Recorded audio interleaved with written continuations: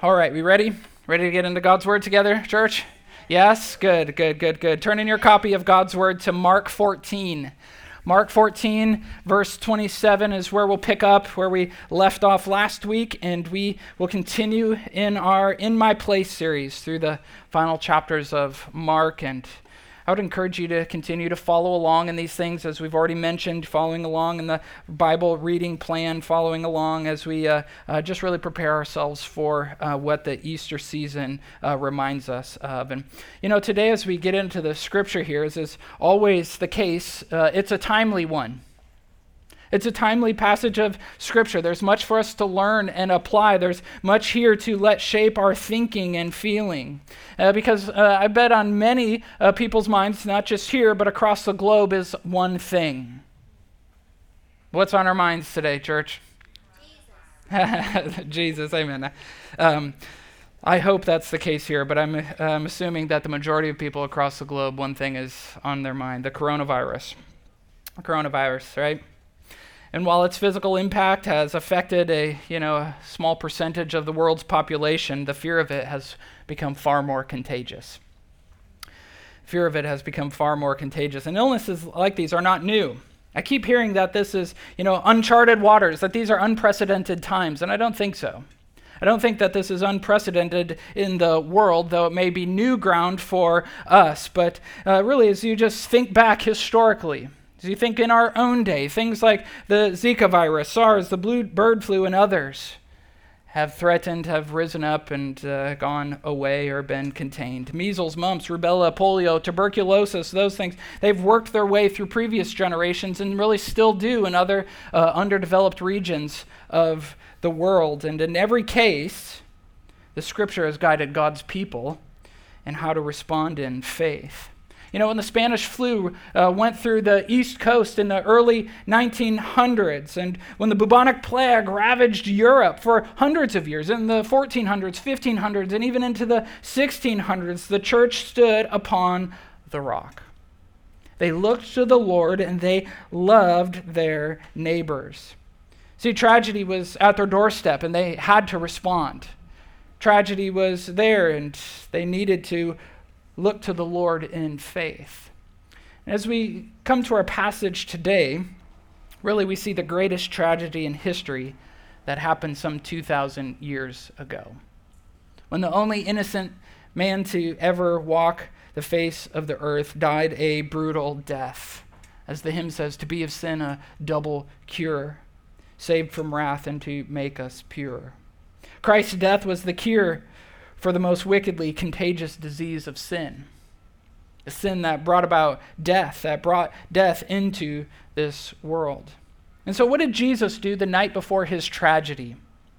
Where was he? What was he doing? That's what I'd like to focus our attention on this morning. John 18 verse 4 says Jesus knew all that was going to happen, all that was about to happen in the midst of these events. And so how did he face it? You have any idea? Well, let's look to the scripture. Open up your Bibles if you haven't already. Join me in Mark 14. We'll pick it up in verse 27, and I want to read it here for us.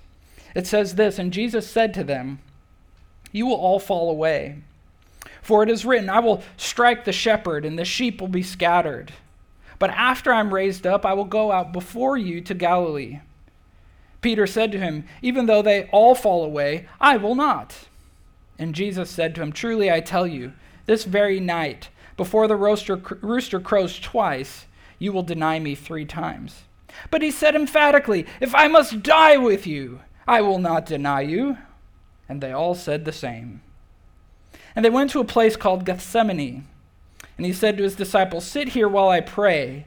And he took with him Peter and James and John, and began to be greatly distressed and troubled. And he said to them, 'My soul is very sorrowful, even to death. Remain here and watch.' And going a little farther, he fell on the ground and prayed that, if it were possible, the hour might pass from him. And he said, 'Abba, Father, all things are possible for you. Remove this cup from me. Yet not what I will, but you will.' And he came and found them sleeping. And he said to Peter, 'Simon, are you asleep? Could you not watch 1 hour? Watch and pray that you may not enter into temptation. The spirit indeed is willing, but the flesh is weak." And again he went away and prayed, saying the same words. And again he came and found them sleeping, for their eyes were very heavy, and they did not know what to answer him. And he came the third time and said to them, "Are you still sleeping and taking your rest? It is enough. The hour has come. The Son of Man is betrayed into the hands of sinners. Rise, let us be going. See, my betrayer is at hand." This is God's word for God's people.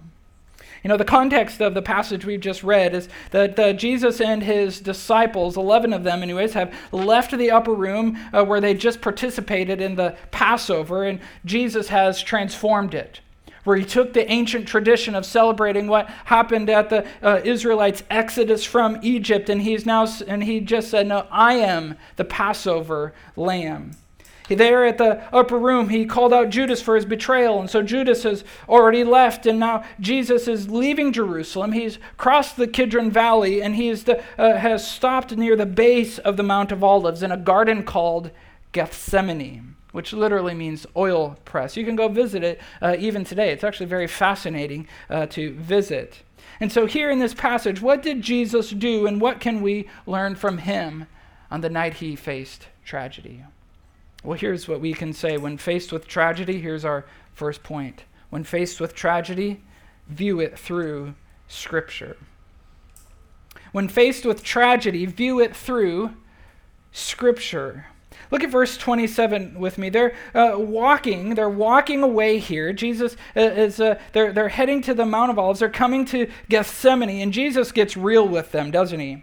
Like we saw this even just last week, right? Like the dinner conversation, and he just brings up, somebody's going to betray me. And now as he's walking, he knows what's going to happen, and he just gets very real with them. This isn't a time for trite sayings. This isn't a time for cliche sayings. This isn't a time for just joking around and being jovial. No, he shoots them straight. He says what? Look at it. He says, "You will all fall away." Well, Jesus, I know you're going away, but we're going to fall away? He's not referring necessarily to their salvation as if they would lose faith, as if they would not follow the Lord anymore, but that they would be afraid and abandon him.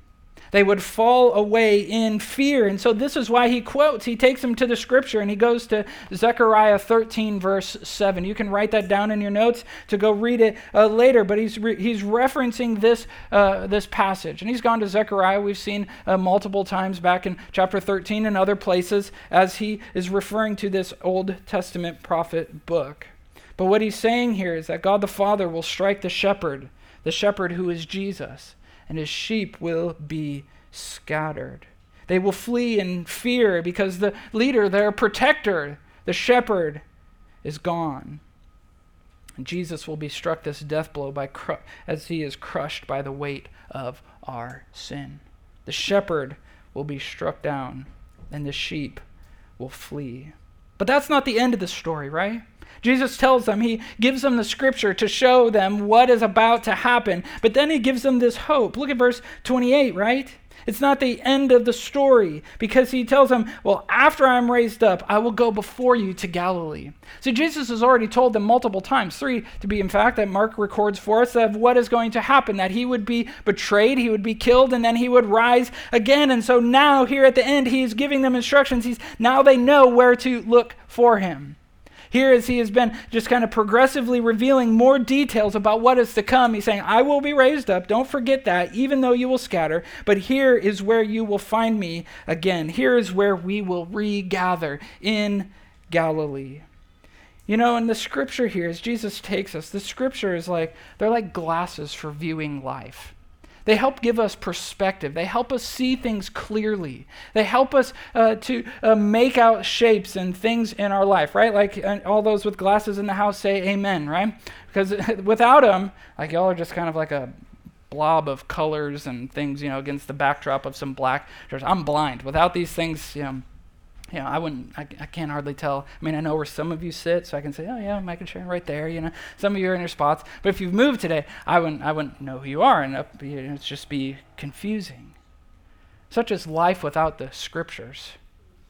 It's just kind of jumbled together. It's a mass of shapes and colors that are blurry and indistinct. But when we look at things through the lens of Scripture, things become sharp, clear. We can see what is happening. We see what is going on. We see that God is still in control. We see that these things are all happening at the sovereign, loving hand of the Lord. We know what to do when we have glasses in the face of, not knowing where to go. The Scriptures act like our glasses. See, Jesus knew the power of the Word. And he takes him there here as he's about to be betrayed. He takes him there as a tragedy is about to come upon them. He takes them to the Word of God to give them some solid food, some food of substance, to set their feet on solid ground, to give them lots of perspective. This is about what is about to happen. See, church, faced with our own potential tragedy, when faced with things like death, sickness, family issues, whatever it might be, view it through Scripture. Come to the Word of God and let the Word of God be the lens in which you view your circumstances, not the other way around. See, we don't take our circumstances, we don't take what is being portrayed in media and then read upon the Scripture of what is happening. No, we let the Scripture be our lens. See, Hallmark cards and memes, newspaper opinions, Facebook manifestos, Dr. Phil and Dr. Fool, all those things come and go. But it is the Word of God, church. It is the Word of God that lasts forever. Amen. It is the Word of God that stands above time. When you go to the Word of God, you will find it as Psalm 19 describes it. You will find revival of soul. You will find wisdom. You will find joy for your heart. You will find enlightenment for your eyes. You will find endurance. You will find truth and righteousness. Exactly what we need for days and hours like today. The strength of Scripture here, it stands really in contrast to our own human weakness. Stands in contrast to our own limitations. And so here's our second point. When you're faced with tragedy, not only view it through Scripture, but embrace your limitations. Embrace your limitations. See, Jesus puts before them the Scripture. He gives them these instructions. And look at verse 29. Peter makes quite the boast here, doesn't he? Nah, Jesus, not me. Right? I know what you're saying, Lord. I hear you, but no. I won't leave you. And this isn't the first time that his disciples have boasted of their ability, right? Remember back in Mark 10? They thought they were capable of more. James and John, they wanted the place of honor, and they didn't understand what they were asking, nor what they were what was required of them to receive this place of honor. And Jesus says, "You think you can handle the baptism? You think you can go through what I will go through?" Oh yeah, sure, they thought. But they don't fully understand the responsibility. They don't fully understand what they're asking. And Jesus here is so gracious. He was so gracious then. He's so gracious here to shepherd them along in their bold intentions and their ambitions. But what they don't realize is that the way to greater impact and influence is through suffering. That the way up is down. That steel is hardened and purified by fire. I don't understand. And so here in verse 30, when Jesus flat out, he warns Peter what will happen.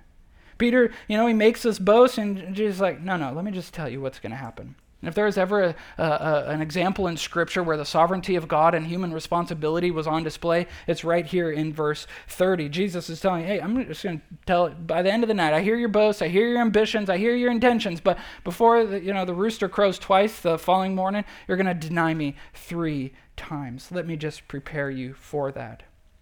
And Peter humbly responds and says, yes, Lord, I'm sorry. Please forgive me in advance, right? Look at verse 31. What happens there? You're following along with me, right? You're following along with me? What does he say in verse 31? He says emphatically, insistently, right? Claiming he would not be guilty of the lowest treason, right? He would commit the highest act of love. I would not deny you, Jesus. No. If I have to die with you, I would die for you, Christ, before I deny you. How valiant, right? How valiant. And you can hear, how does it end? They all said the same. You can hear the other 10 echoing their assent. The aye, ayes, amens, right? Amen, we won't leave you, Jesus. We're here with you. We will walk whatever comes. We will go with you. You and I have been probably guilty of making similar boasts for the Lord. You and I have probably made the similar claims, believing our capacity is greater than it really is. But do you know what tragedy really teaches us? You know what tragedy teaches us? That we are weaker than we realize. But God's grace is stronger than we ever imagined. When you come face to face with tragedy and trial, you realize that we are being strengthened. It is not our strength that is on display. As the scripture describes it, it is passive. We are being infused with strength. And I really love that. This is a prayer that always stands out to me, that Paul prays for the Colossians in Colossians 1:9-14. And he says, since the day we heard, we've not ceased to pray for you, asking that you be filled with the knowledge of his will and all spiritual wisdom and understanding. But he goes on and he says, may you be strengthened with all power according to his glorious might, for all endurance and patience with joy.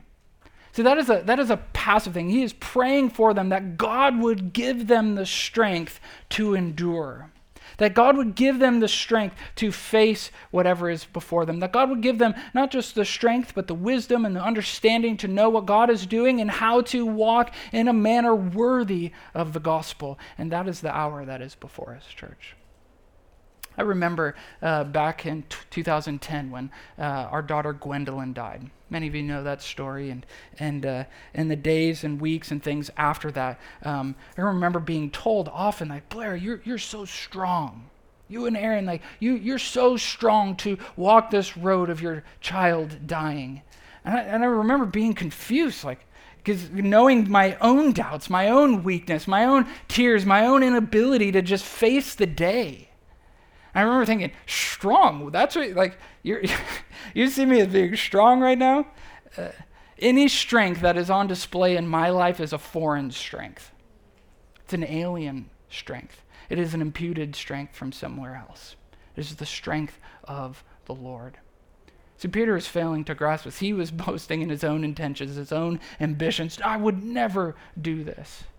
But when faced with tragedy, the best thing that we can do is to respond by understanding I am a limited, weak, feeble person.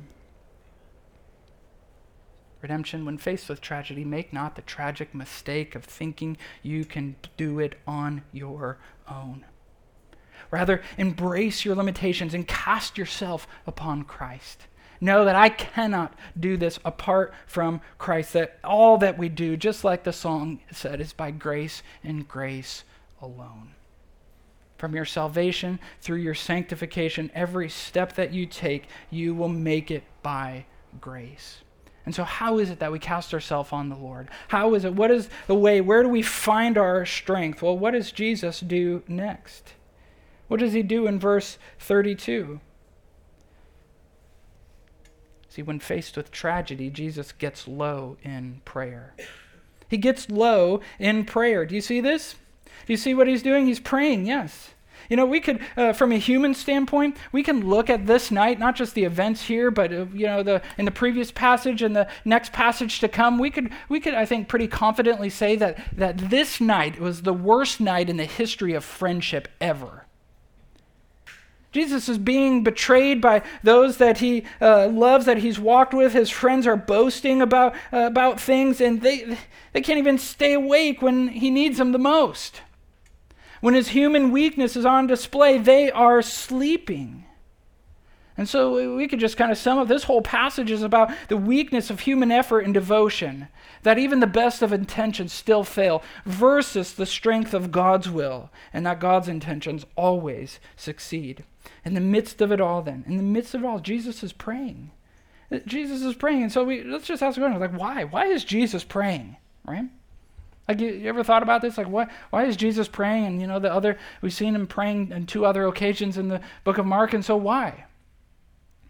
He's like, you're God, Don't you already have like that whole like connection thing going with the Father, the Spirit? Why is he praying? Well, I would say in one sense is a model for us. Model for us to show his humanity, that it would gird up his disciples for what they would face after he's gone. To set an example for them, and as they would, as we read in the book of Acts, as they would face imprisonment, as they would face persecution, as they would face tyranny, that you see all throughout the book of Acts, that they're following Jesus' example. And it seems like every chapter in Acts is just like, oh, and guess what the apostles are doing? Guess what the church is doing? They're prayed. They were devoted to the prayers, it says. And so is that what Jesus was doing? Is he being a model for us? I think so. I think so. And so what is it that Jesus teaches us about prayer? Well, here you go. Here's 6 things from this passage. 6 things that Jesus teaches us about prayer. Number 1 here in verse 32 is that it's a group effort. It's a group effort. See, prayer is not something that we just merely do on our own. They go to this oil press, they go to the garden at Gethsemane, and he says to his disciples, he brings them and he says, sit here while I pray. And then he takes with him the 3, Peter, James, and John. And so he invites many to participate. Many are invited, but there are few that he is intimate with. There are a few that he would bring near, those that would be leaders as the church would begin. He brings them in and they see his emotion. See, prayer is powerful in the context of community. We're not meant to go it alone. This is why we gather in small groups. This is why we have people close to us. This is why we gather people in, because when we're faced with tragedy, when there's something on our minds, is we invite people to come alongside and to bring it before the Lord with us.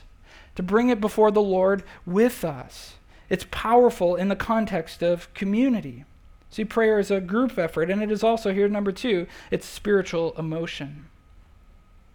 It's spiritual emotion. Look at the words here in verses 33 and 34. You see it? He is what? He's greatly distressed. He's troubled. And he voices it. He puts it to words. He says, my soul is very sorrowful, even to death. This is deep emotions. And there are deep emotions that lead him closer to the Father, not farther away. See, emotions aren't wrong. Emotions aren't bad unless we allow them to control us, unless we allow them to take us away from the Lord. But when they press us in, it is spiritual emotion. We should show the heights and depths of the things that we feel. We can bring it to the Lord. See, prayer is not this like the stoic, pious, sleepy monologue, where we have to use like King James language and, rhyme things and make it sound really great, is it, church? Prayer is often raw. It's real. So here's the truth. You can let loose before the Lord. He's big enough to handle the emotions of your heart. He's big enough to handle the things that you are feeling as you let it loose before God. If anything, Jesus is showing us here that he, and even his humanity, had emotion. He didn't just walk around, with a smile on his face and just very, regal and unaffected and unfeeling. See, prayer is a group effort. It's spiritual emotion. And look where else he goes. It's a physical exercise. It's a physical exercise. See, the emotion here, it leads him. He actually goes, it says in verse 35, he goes a little farther. I like Luke's version of this. It says he goes a stone's throw away. Isn't that kind of cool? Actually, just as a side note, when I was at the Garden of Gethsemane and there, I didn't pick up a rock. I probably got in trouble for that, but I was like, here's the entrance, and I was like, okay, I could throw a rock about that far. Jesus is probably somewhere over there. But he went a little farther, and what does it say that he does? Don't miss this. What does it say? He fell on the ground. He fell on the ground. See, he was so engaged in prayer. The prayer really is a whole body exercise. Now, it's not just a show. We're not just, we're not just out here to look spiritual, like, well, that guy raises his hands, that guy moves around, wow, he kneels, he does this. No. It's demonstrative because our heart, soul, mind, and strength are engaged with the truth of who God is, and we know that we are in his presence, and sometimes things like tragedy, they just drop us to our face. that drop us to our face because we get low in prayer and we understand our weakness and we understand that we are at the mercy of God. That sometimes we just, you can't get before the Lord in any other way. And so when you view prayer, don't view it as just, like a kind of a, head bow. There's a time for being, serious and stoic. Don't hear me, just saying that is inappropriate at any time.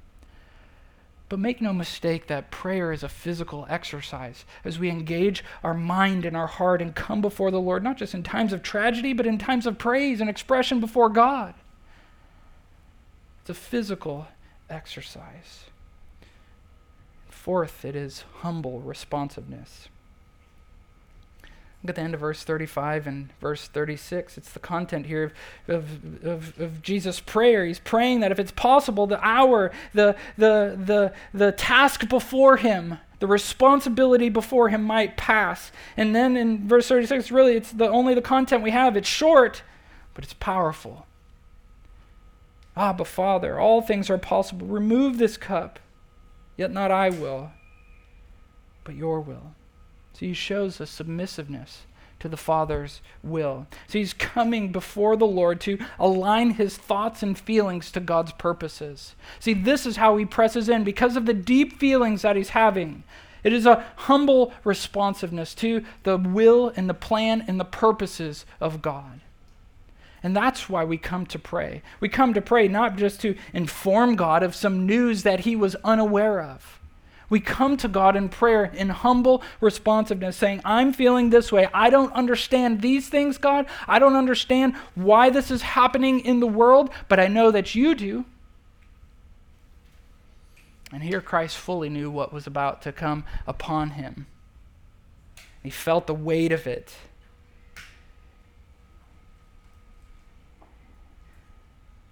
He felt the depth of it. He comes before the Lord with his human heart, to say, Lord, all things are possible. If there's another way, I know you are infinitely wise. You are sovereign over all things. You are pretty great at turning bad situations for your glory and our good. If there's any other way, remove this cup, but not what I want, what you want, God. See, it's something we learn about prayer. It's humble responsiveness as we come before the Lord. But even as Jesus shows here and as the disciples experienced, it's also a battlefield experience. It's a battlefield experience. Did you catch that here? He's like going back and forth, and it kind of like becomes a game, right? Jesus is in anguish. He's praying, and he tells his disciples to stay there, Peter, James, and John, and he comes back to them after an hour. Did you see that? He's been praying for an hour. And what are they doing? They are sleeping. They're sleeping. He told them to stay awake, to be alert, to watch. Those same words that we saw in chapter 13, how we are to be on guard, to be alert, to be watchful for the coming of the Lord. He tells them it's the same here. And they're sleeping again and again, right? He goes away a second time, comes back, yep, they're sleeping. And then a third time, it says. You see that? Christ is so gracious. He understands the weakness. He understands that this is a battle. You ever been in that when you're praying? You want to pray, right? What does he say here? Your spirit is willing, but our flesh is weak. We get distracted, don't we? We doubt. We get tired.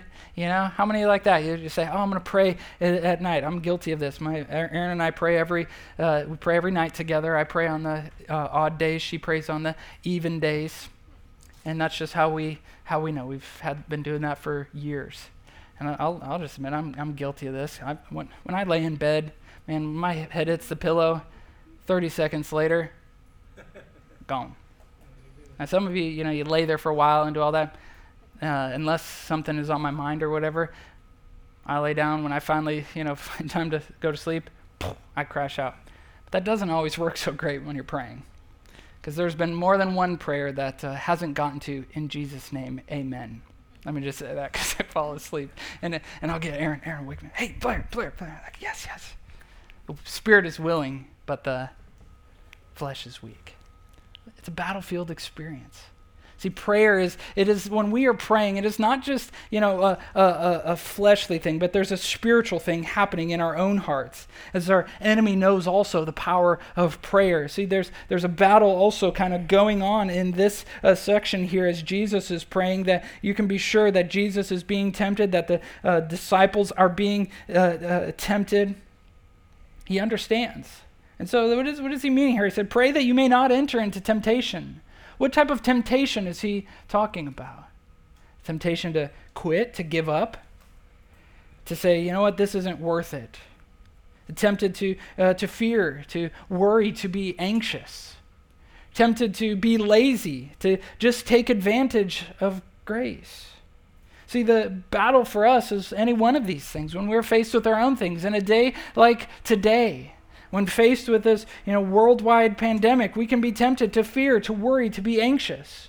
When faced with our own sin and our own weakness, we can be lazy and be like, well, you know what? I don't need to really put in any effort. I'm already forgiven. We can be tempted to trample upon the grace of God. We can be tempted to just say, you know what? This whole fallen Christ thing isn't worth it. Pray that you would not be tempted in that way. Prayer is a battlefield experience. And if days like today teach us anything, it is teaching us and training us how to live in that battle. And thus, here's the last point, the sixth point. Thus, prayer, it requires endurance. It requires endurance. Not only physical endurance to keep going. So we're like, yeah, it does. If I'm going to pray an hour, like that's a long time. You're going to get to in your small groups this week. I'm not only speaking of physical endurance, but I'm also talking about persistence in our prayers. To be repetitious in our requests before the Lord. Look at verse 39 here. I like this. After he goes, it says, Jesus went away and he prayed and he came up with a whole nother thing to say to the Lord. Now, what does it say? Look at verse 39. And he's saying the what? The same words. See, Jesus goes back and he says the same thing. Why? Because he didn't know what else to say. Because he's like, well, I used up my max words. I'm a man. I just like, no, why? Is he praying because God forgot what he said the previous hour?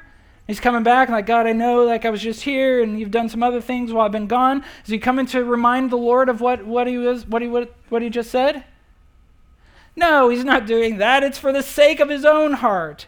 See, we come back to the Lord repetitious. We come back enduring in prayer. We come back persistent in bringing our requests to the Lord for our own heart's sake. See, we need a consistent alignment. We need consistently to come before the Lord. It's not to pester him, but it's like Jesus would not quit until his heart got there. He would not quit coming before the Lord, praying the same thing until his heart was aligned with the plans and purposes of God. And church, this is why we endure, why we persevere in prayer, why we say the same things over and over again. Some of you have prayed for children, parents, coworkers, friends for years, saying the same thing. I've got people on my prayer list praying the same things. Many of it is just, God, would you save his soul? God, would you come through? And there's some people that I can't even count how many times I've said that. You think because God's forgotten about it? No, it's because it's a line in my heart. I'm going to storm the gates of heaven until there's no breath in my lungs, and until that situation, until they're not on the face of the earth or something happens, I'm going to keep enduring, persisting, saying the same things to the Lord. Church, don't quit in prayer. Don't quit. Don't quit. If days like today are teaching us anything, don't quit in your prayers. Endure, persist. Say, even if you have to say the same things over and over, because it requires endurance. So Jesus teaches us some things. How does he pray? Well, there's 6 things that are very helpful, I think, for us. But I want to come back and I want to ask the question again, why is Jesus praying? Is it just merely to be a model for us? Is it merely just to be an example for the disciples and us? Let me just say this, absolutely not. That's not the reason why Jesus lives, is just to merely be a model for us. But let me ask it this way. What is troubling Jesus so grievously? What it would cause the Son of God so much sorrow? Is it just the betrayal of his friends? Is it the Peter's obtuseness of not understanding the situation? Is it his weakness? Is it the betrayal of his friends? Why is Jesus praying? What is causing him so much sorrow? Just the burden of the cup. It's the burden of the cup. Look again at the content of his prayer in verse 36. What does he say to the Lord? He acknowledges the tenderness of Abba. He acknowledges the omnipotence of the Father, his power, right? Even in just those two titles, here he is coming before the Lord, acknowledging his love and his power that belong to God. And then he asks for this change. He asks for help. His humanity can't bear the weight, the burden alone. He's literally will be crushed. He's being crushed to the ground. And so what was in the cup? As he submits himself to the purposes and plans of God, what is in the cup? The cup being a metaphor for his lot, for what the circumstances in his life that God has given him. That's the weight of our sin. Yours, mine, everyone who would believe. All the ugliness and filth that came with it was in the cup, and it came with the punishment that each of those deserved. It's the burden of the cup. See, we can't forget here, let's not forget that our king was divine, yes, but he was also human. He was facing the same temptations to fear and to doubt and to quit. And in his humanity, he gets low in prayer. He understands that God is both good and sovereign, and sometimes his sovereign plan is a bitter cup, is a burdensome cup. The afflictions of God are not always easy. And so how does he deal? He gets low in prayer. In his weak humanity, he gets low with prayer. When he was faced with the certainty of his death and the abandonment of friends and the wrath of the Father, what does he do? He prays. He prays. And if prayer was the source of courage, the place he found strength, the space to get his heart and his mind right before the Lord, then where should we turn in days like today? To prayer. To prayer. Where should we go when we are faced with our own trials and our own difficulties? Where should we turn to, as our first reaction? We should turn to prayer. We should turn to prayer. And I'd like us to do that even now. I know as we've, in light of all the things that are happening, in light of the world and coronavirus and the fear and all that stuff, of just what is happening, in my own life, I've actually turned probably to frustration more than to prayer. This morning, I'm out of hair product. I needed some. I got a haircut and I needed some. And I thought last night, I'll just zip into H-E-B this morning. Yeah, right. Pull in the parking lot, me and half of H-E-B's there, and security people, and there's probably 250 people out in front of the store at 10 minutes to 8. They're all raring to go and buy whatever.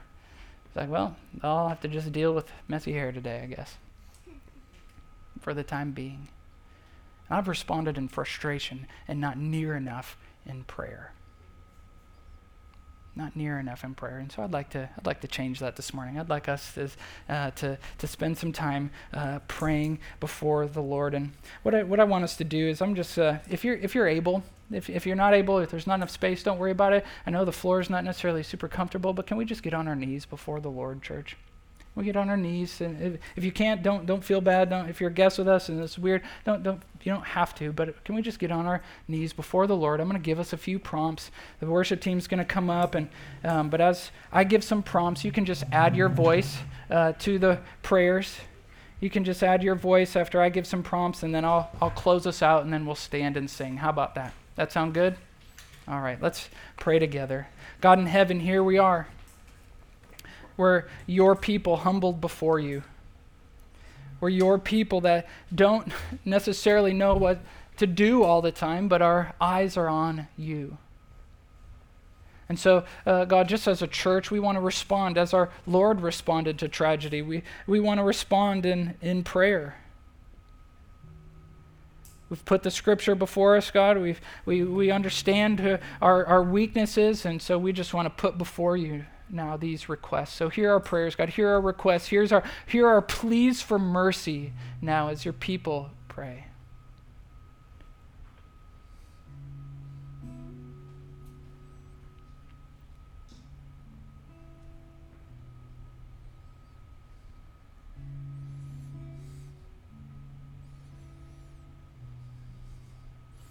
God, we come now just asking forgiveness. Forgiveness for our sin, forgiveness for the things we regret, forgiveness for the, our poor responses.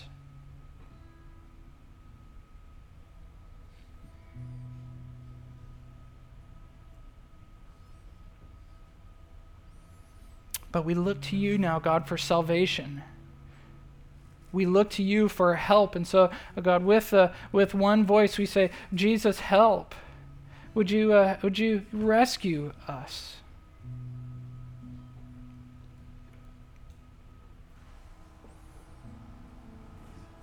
God, I'm under no pretenses that everyone in here may have the hope of Christ. But maybe there's some who are sitting here now who understand their sinfulness, who understand what Christ did, and who you, by your Spirit, is calling them to yourself. Draw them near, Lord.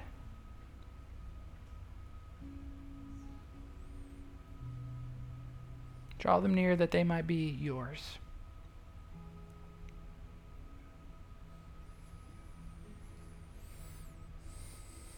And so, God, now there are many involved in this, this coronavirus, God. There's governing bodies. There's medical professionals. God, there are many who are being tasked with managing, maintaining, learning about all that is wrapped up in this. Learning and wanting to lead well and help our people. God, so we just pray now for them. Would you give both wisdom and compassion to those who lead us in those ways?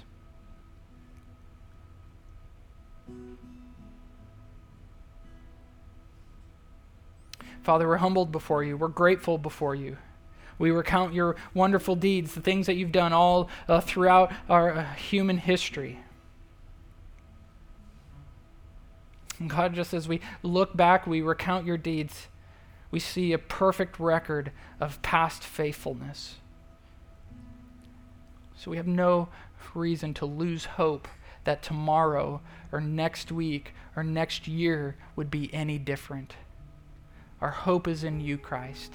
Our hope is in you. We pray these things now in Christ's name, and God's people collectively said, Amen.